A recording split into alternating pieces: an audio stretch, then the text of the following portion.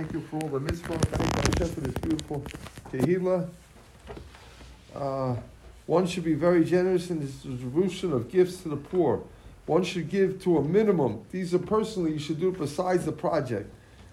Two poor people, one should give to a minimum of two poor people presents of money or food or drink. And fulfilling his obligation of sending portions to his friend, one should do this mitzvah with food that may be eaten without further preparation. In other words, you shouldn't do with tea bags that you got to make hot water for that. It should be ready to eat, like a bar, a candy bar, chocolate bar, a drink that's ready to go.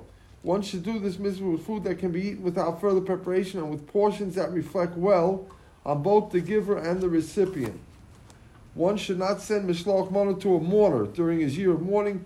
If the mourner is a poor man, he could send the money instead. A mourner is obligated to send himself or herself mishloach manas to a friend.